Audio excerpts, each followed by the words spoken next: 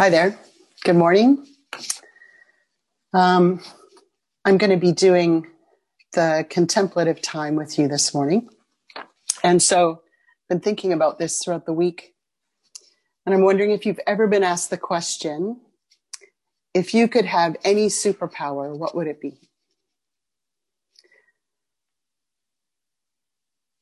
I believe the most powerful prayer that we can utter, and that is like a superpower, is only 3 words long. It goes like this: Lord, have mercy. There was a time when I considered that prayer to be a form of begging, like, please, may I have some mercy. But as my understanding of God has evolved, I have come to see and to experience God's measureless mercy.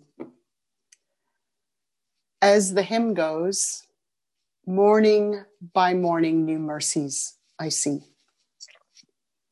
Mercy is a superpower because it's like a 2-edged sword.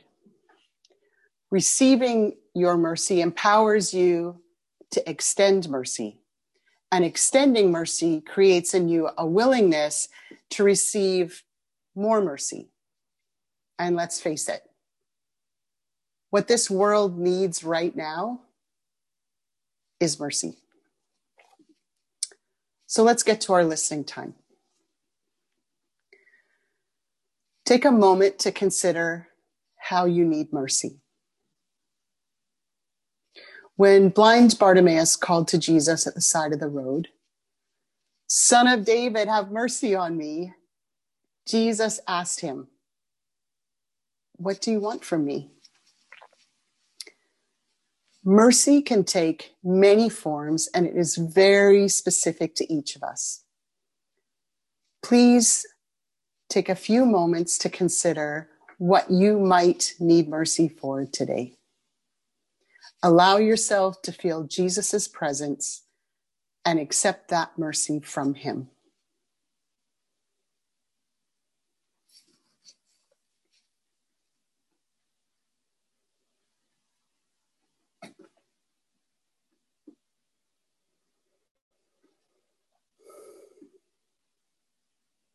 And now we use the other edge of the sword. Consider to whom you might need to extend mercy. For what?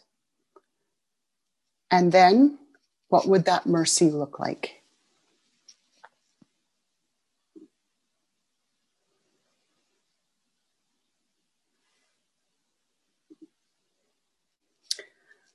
When you swing the double-edged sword of mercy, you will cut through chains of injustice, chains of hatred, chains of unforgiveness, and any other chain you might have hanging around your neck. And you will find yourself unencumbered, free to love, free to forgive, and free to extend mercy extravagantly.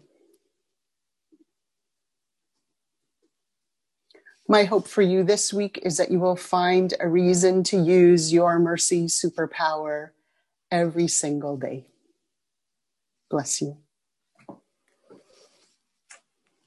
Now we want to give a special, there he is, Safi and Eman Kaskas, and they have joined us from Saudi Arabia today, and we have friends from around the world who've come to hear us have a conversation about the next beatitude.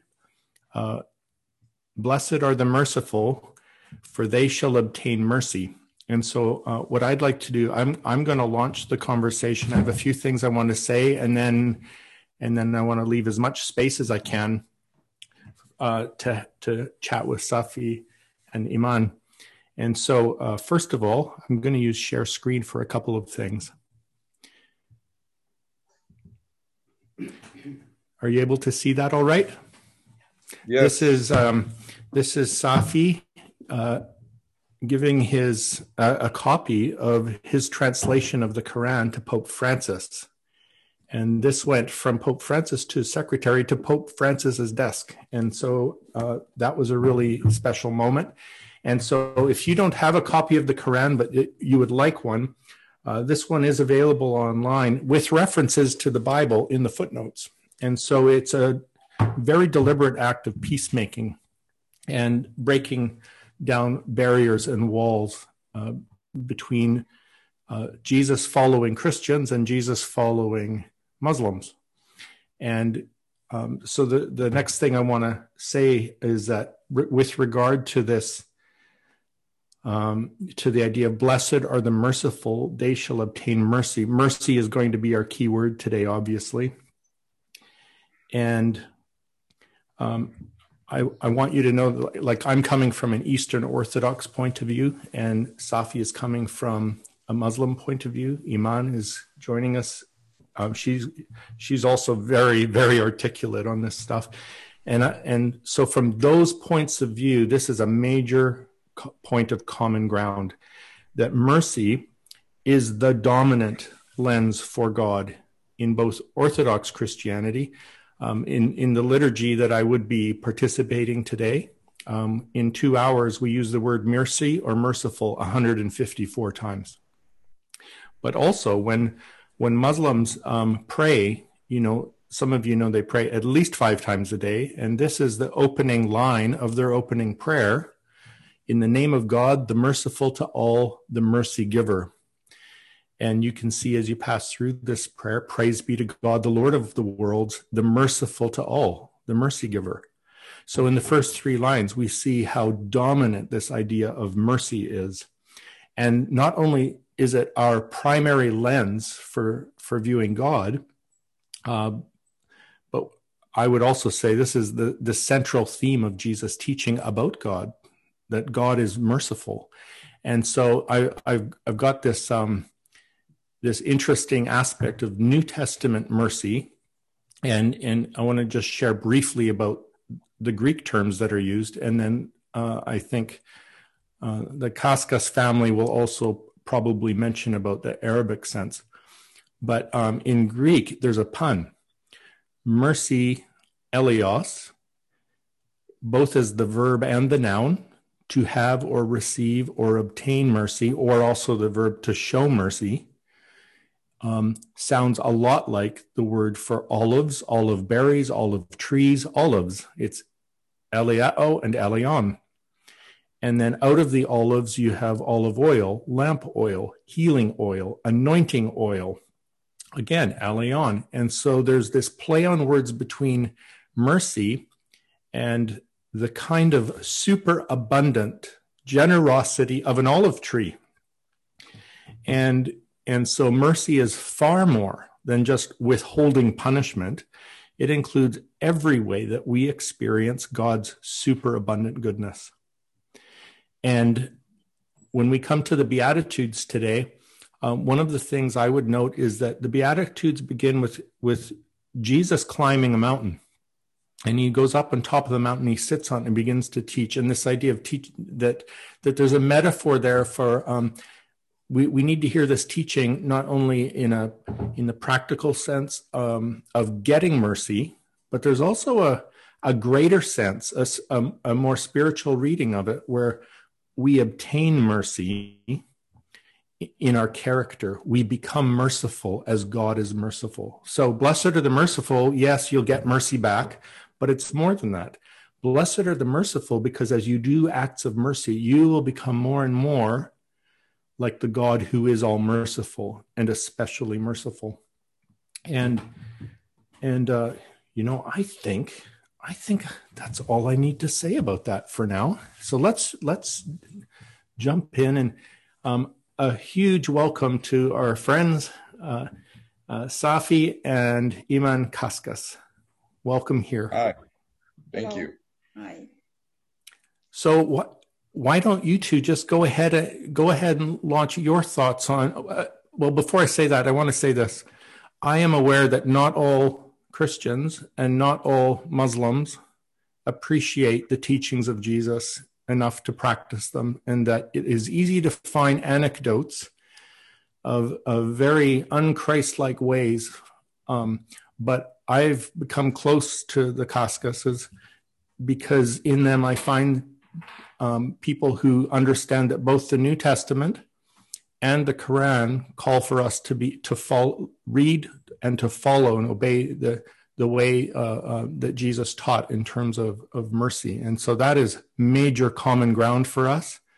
Maybe others of us have had bad experiences with Muslims and with Christians in that regard. But these are spokespeople, and Safi is a Quranic scholar, and so I really appreciate that he's a Jesus-following Muslim, and I would like to take his example and become a better Jesus-following Christian. So that's sort of how this begins today. So over to you. What are your thoughts on this beatitude?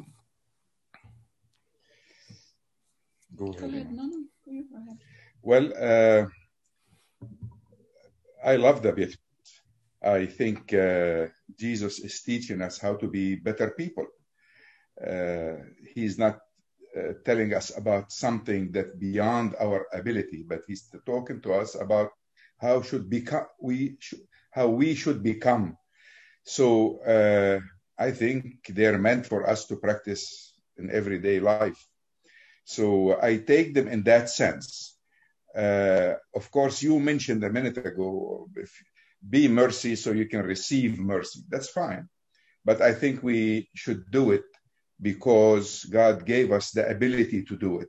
And if God honored us to give us one of his quality as human beings, we should at least be so grateful as to practice that quality with everybody we meet, everybody we encounter. We have a choice. I keep telling everybody I meet, look, we have a choice. We are free people. God put us on earth so we can practice our free will, our free choices. So let's practice those wisely by following what God asked us to do in the various scriptures that he sent to us. And I worked for years on those various scriptures, and I found that the message never changed. The essence of the message is always the same. So mercy to me is very important.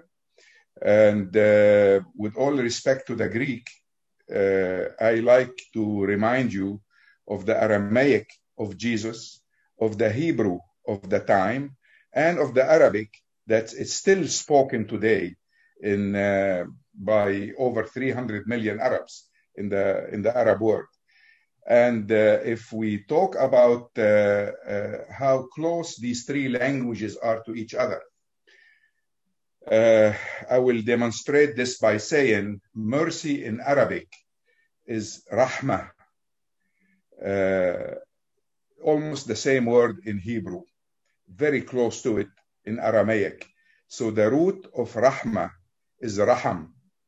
Raham literally is the womb of a woman, is the miracle of miracles that God gave us, created within a woman, that makes the woman a very special human being that God honored with all regenerations. Jesus wouldn't be here without Mary. God chose in order to bring Jesus to have Mary. And in the Quran, we learn that he blessed her womb twice. Once before Jesus was formed inside her womb, and the second time was when Jesus was there.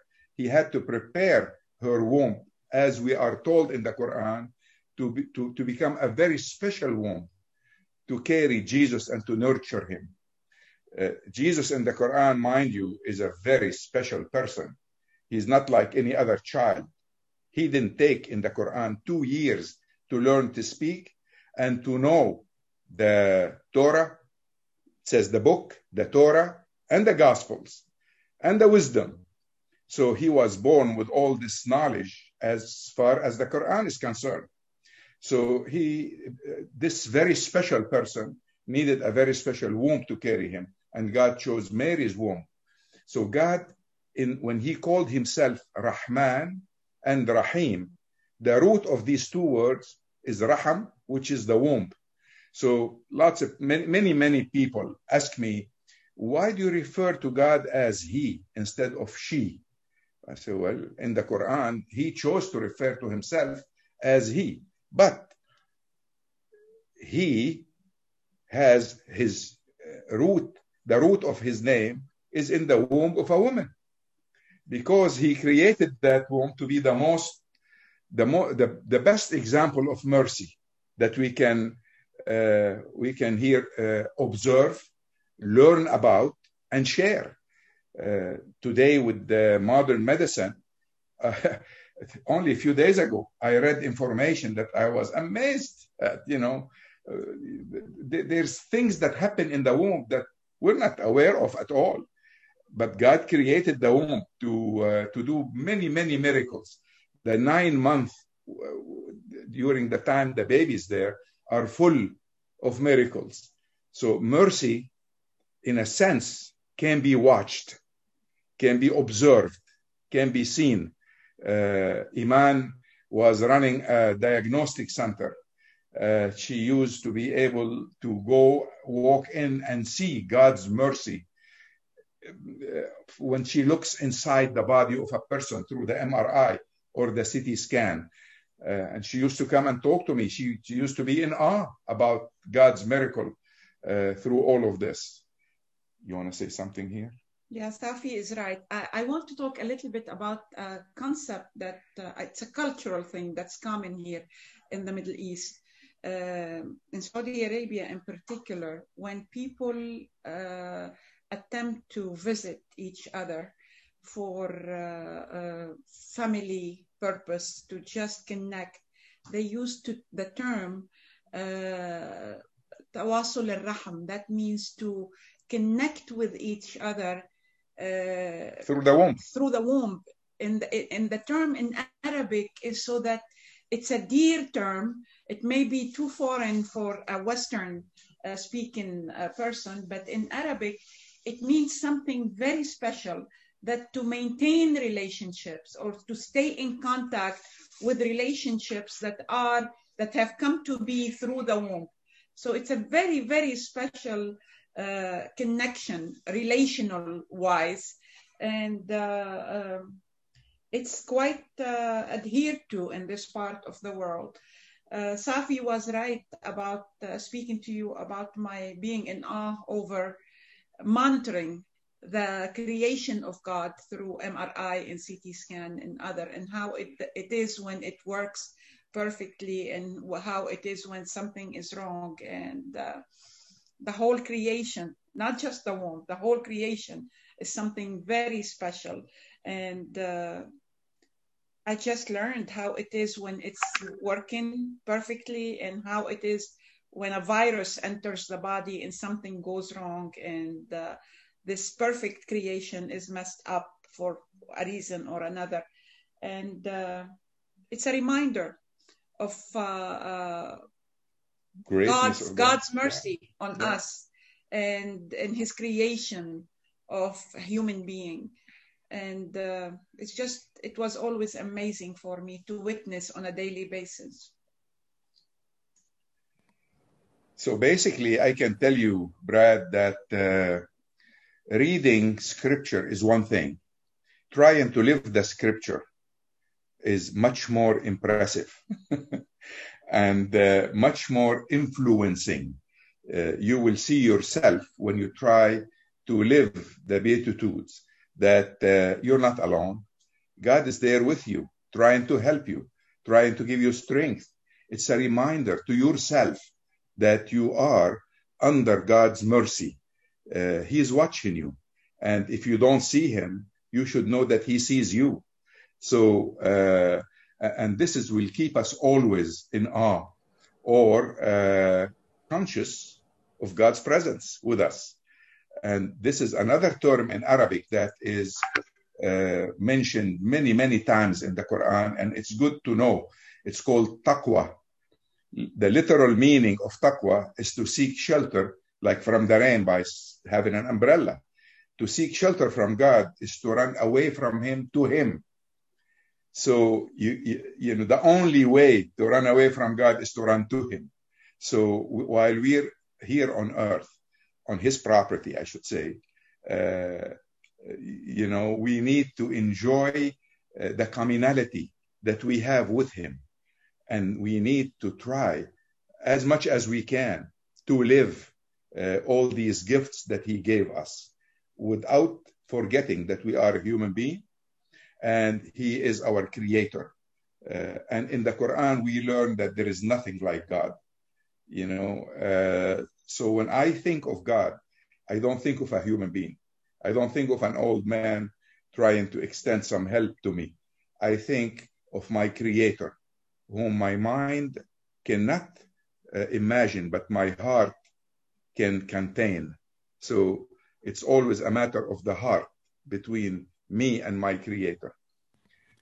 That's very similar to some of the ancient Christian mystics, where like we have a book called The Cloud of Unknowing, and he says, you know, your concepts of God will never penetrate the cloud of unknowing to know God, but love can. In other words, yes. that yes, and indeed. This is a Jewish concept too, where one of the old rabbis, I think it was Hillel, he said, you know, how is it that the Torah says that that we need to have, you know, put this belief on our hearts instead of in it. And then Hillel says, well, it can only be on your hearts until your hearts break with compassion. Then it will fall inside. So there's a very strong connection across these three Abrahamic faiths to knowing God and both loving God, but also loving our brothers and sisters, and to recognize that you and I are brothers and sisters because we came from the same womb, which is to say, for the mercy of God. Yes. Does that ring true to you? Yes, indeed. Mm-hmm. Indeed. Look, we all human beings are brothers and sisters. I don't look at people color, people gender. I know I know where we came from. I know the source, and this is who I worship. So regardless of our differences, we're still coming from the same source. If we are different, mercy is to tolerate this and to love you as you are. And loving you as you are is something very good. Well, we need it very badly in the United States at this time. We need to love each other as we are and try to find in our heart mercy and compassion for each other. I think we need it all over the world. We need it all over the world. Yes, it's true. Yes, now, I have indeed. a question about that. So Okay. It seems to me that in the Quran, God tells us that our differences are inevitable, and in fact, at some level, by design, to give us an opportunity to show mercy one to another. That it's not about all being in unison; it's about being in harmony across differences. Can you tell us a little bit about that? Indeed. Well, see, many people try to tell me, for instance, why are you loving Christians and Jews and other people? Are you trying to be apologetic or try to make excuses so they can accept you? I say, no, not at all. I'm practicing the essence of Islam when I'm loving others. Now, how can the essence of Islam, the way I understand it, be in loving others? Here it is. I have a theory there that I need to share with you. I personally, after years of working with scripture, whether we're talking about the Tanakh, the Evangel, the New Testament, or the Quran, I think we human beings are on earth to make choices. And these choices are limited to two choices. 24 hours a day, 7 days a week, all day long. All the choices we make are limited to two choices. Either we're doing what we're doing to please God, or we're doing it to please our own egos, our own selves. All actions we do, all decisions we made are between these two choices. I'll give you an example. Right now, I'm either with you here, meeting these beautiful people from the church, so they can say, oh, Safi Kaskas is knowledgeable. I'll be doing this so they can say I'm knowledgeable. This is to please my own ego. Or I'll be doing it to spread love. And this will be pleasing to God. So everything we do, we're between these two choices. If I need to leave you with anything, this idea is what I like to leave you with. Anytime you want to make a decision about anything, about your child, about your husband, about your work, about your faith, ask yourself, am I doing this to please God or to please my own self? Now, if you're doing it to please God, the only way you can get close to God is by serving others. Others here are all human beings. They're not limited to people of my same religion or same conviction about my religion or same city or same town. By serving others, whoever I can serve, I need to serve. And if I'm doing it to please myself, then I will be using others. I'll be climbing over others.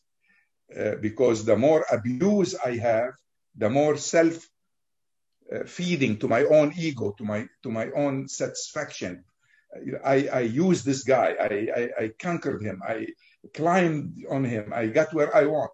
One will lead me to hell. The other would lead me to the mercy of God. So this is basically why loving God leads me to love others. Now, this reminds me. Oh, sorry, Eman, carry on. Okay, if you want to say something, go ahead.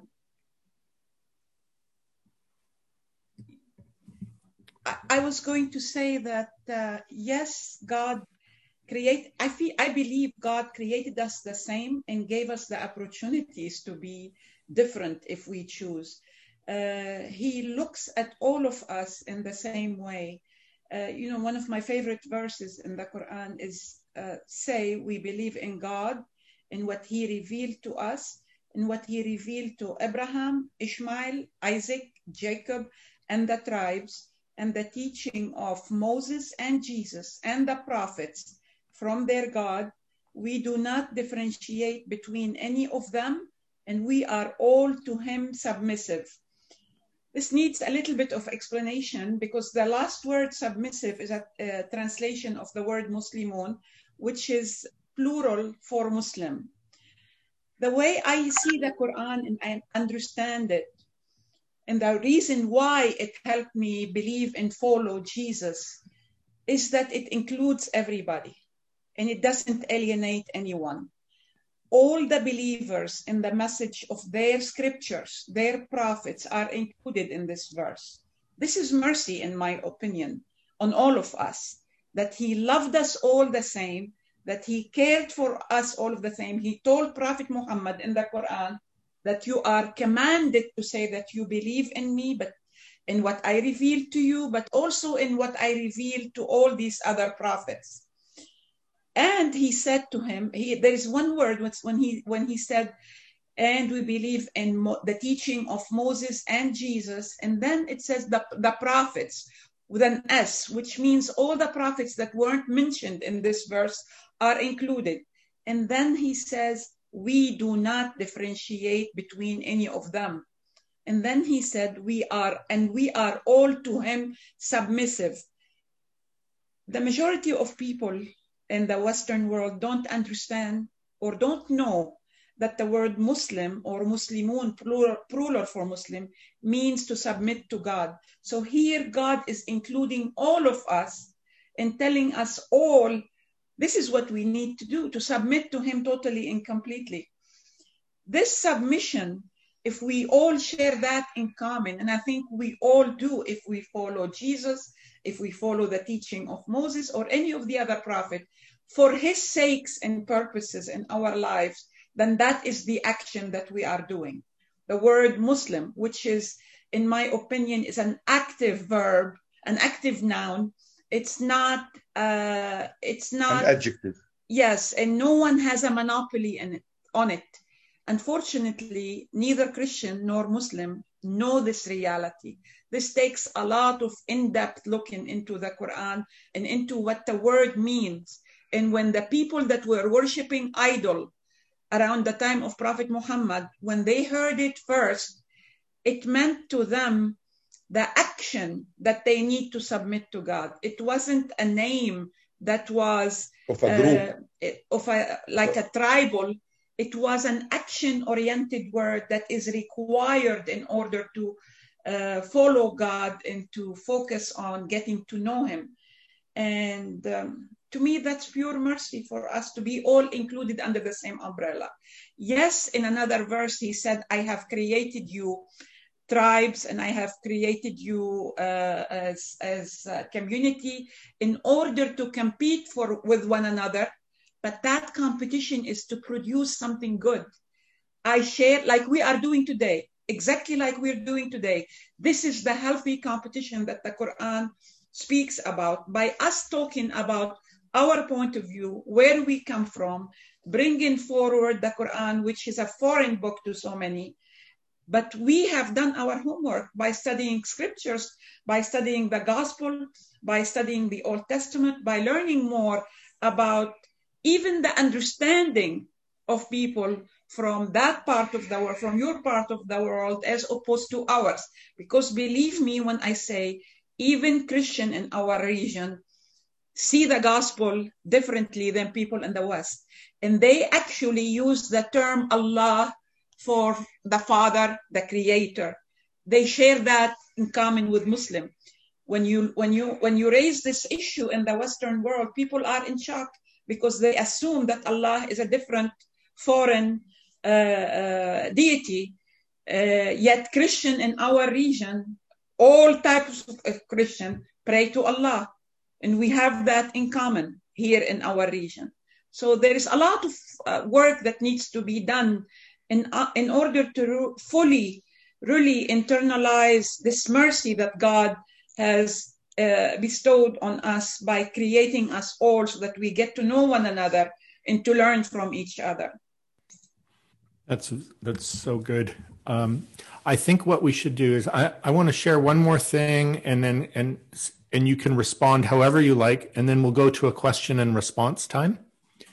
But as you're talking, it seems to me that this idea of submission, or another word that is common now in English that means a lot to me because of the recovery community, is surrender. Submission or surrender to what? And you know, there's maybe some distinctions there, but I think what I hear you clearly saying is that to submit to God is to submit to His agenda, and His agenda is that we would be expressions of His mercy. Yes. And so I was reading this morning, the Apostle Paul said this, and it's about this agenda. He Himself is our peace, who has made the two groups one, and has destroyed the barrier, the dividing wall of hostility. So in Paul's context, he's talking about the destroying the barriers of hostility between Jews and Christians. How much more so, though, today between Jews and Muslims? But also that barrier is a reference to the temple, where there's the differences between men and women, and the differences between Greeks and barbarians, and all these barriers we create.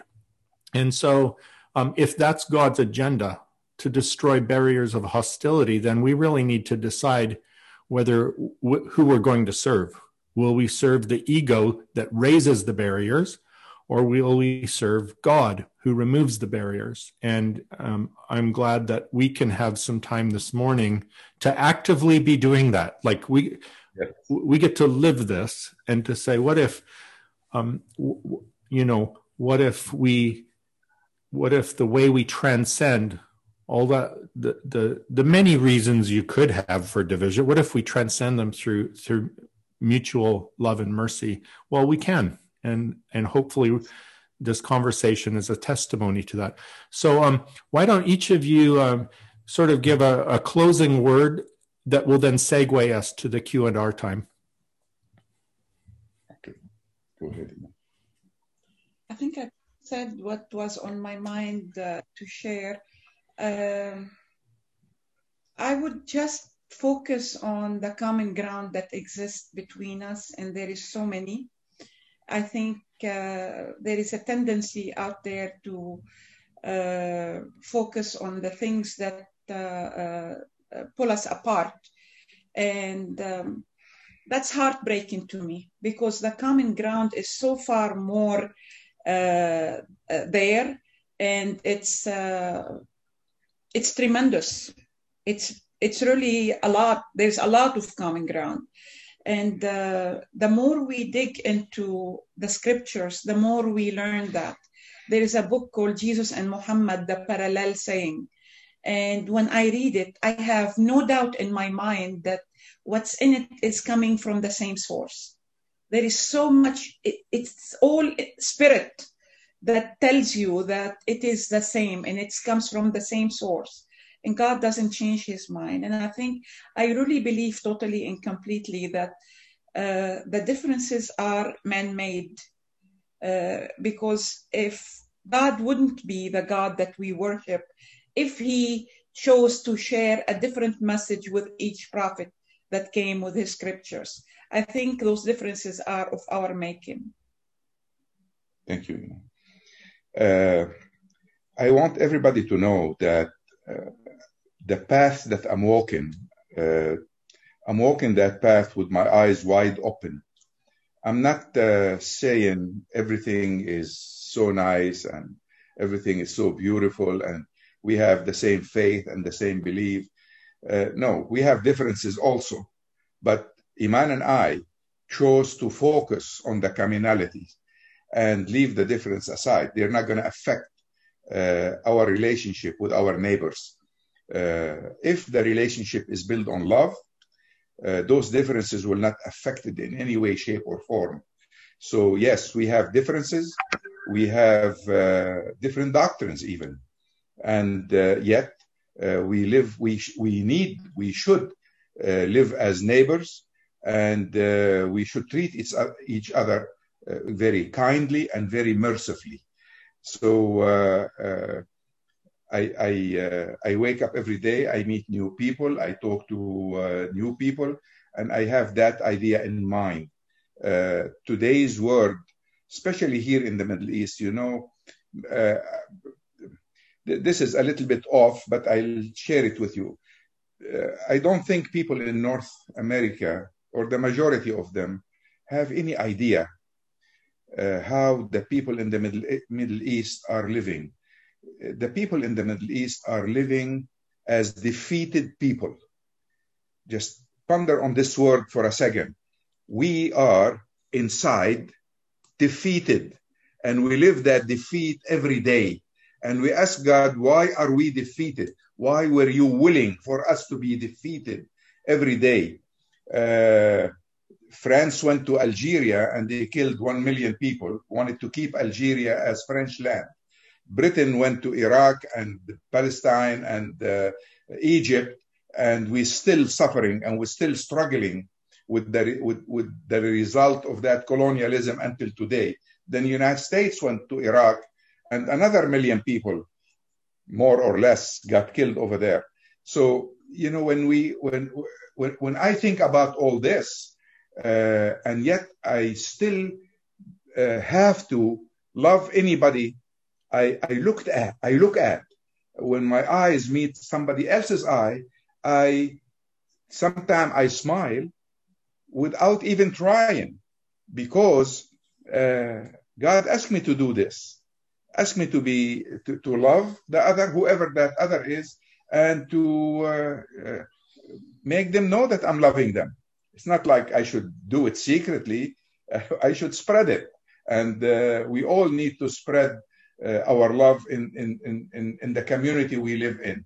So when you think next time about people from the Middle East, either search the background, read a little bit about it, and but you need to find out they're not living normal life. Today, I can move from here. I'm packing my house to move away from Jeddah. I can't go to Lebanon because it's in turmoil. And the whole Middle East is in turmoil. I just want you to know this, to know the background that we're experiencing. Christians in the Middle East have a problem. Muslims have a problem. Jews have a problem. All they need to do is sit around a table together and talk about it. If we work together, then nobody else can interfere and will stop the hatred. The hatred is inspired by other people from outside the Middle East who are interfering in our affairs, each for his own interest. If we sit together, if we talk about it, if we let God dominate the meeting and his instruction to us, we'll be all fine. So this is where we're coming from. And it's important, I think, to share all this with you. Something, Brad, I might add here. When we met with the Pope, and as he looked at Safi's book and started opening it and checking some of the verses and seeing that there is equivalence from the Bible there, he looked up and he told Safi to pray for him. And we were very touched by that because we were going to ask him to pray for us. He actually asked us to pray for him. And I loved that moment, and it's engraved in my psyche. But as he walked away, I actually screamed at him and I said, "We are Muslim and we love Jesus." He turned around and came back and summarized our whole encounter and conversation by 5 words. He said, "We have the same Father." And those words I never forgot because he summarized everything. And we do have the same Father. And the process of alienation that happens on the basis of what we call ourselves, not children of God, we call ourselves Muslim, Christian, and Jews, and Buddhists, and others. This is not what God wants because he doesn't see us as different people. When we go to him one of these days, he will judge us according to what we've done here on earth. But the way he looks at us, the way he created us, I think all the same. We're all his children. I think we should segue now into the Q&R and I get to ask the first question. I've been doing that but it's pertinent. How can we be praying for you specifically as a couple? Both in terms of your life circumstances, I know there's trials right now, and your ministry and mission. Thank you. Go ahead, Eman. Well, we are in the process of leaving this country after 30 years of living here, and that's very hard. My home here is being packed for the last 2 days. The process will take 10 days, and then we start loading and leaving. And as Safi mentioned, we felt that the Lord, through a series of circumstances, directed us to go to Lebanon for part of the time. And we never thought we will because of many of the reasons that Safi mentioned, the problem, that tribulation that exists in that part of the world. But we heeded his command to us and we were willing to do it. And now there have been a terrible explosion 2 months ago in Beirut that has shattered things, not to mention the economy that has already been ruined by the really collapse of the Lebanese currency. So there are a lot of problems, and there is outside influence that's always hovering. Israel, our neighbor, is always trying to stir things the pot. So we just have a lot to deal with. So we're uncertain where we're going to be. Yes, we're packing. We'll probably send things and they will not be unpacked for a while until we make the decision. But we need to be out of here. So we'll be going. Sounds like Abraham. Yeah, we're trusting the Lord and following his commandment in our lives. And we're just... We're praying. So. Well, specifically, I would request that you pray for a safe move, that our move and whatever else we do will be so the will of God be on earth as it is in heaven, and that we adhere to his will and to his direction in our everyday's life. One of the greatest gifts that I feel I have is the blessing of God. And I hope this blessing never cease or never be withheld away. So I always myself pray that we'll always have the blessing of God. And I hope you all pray for that also. Thank you so much.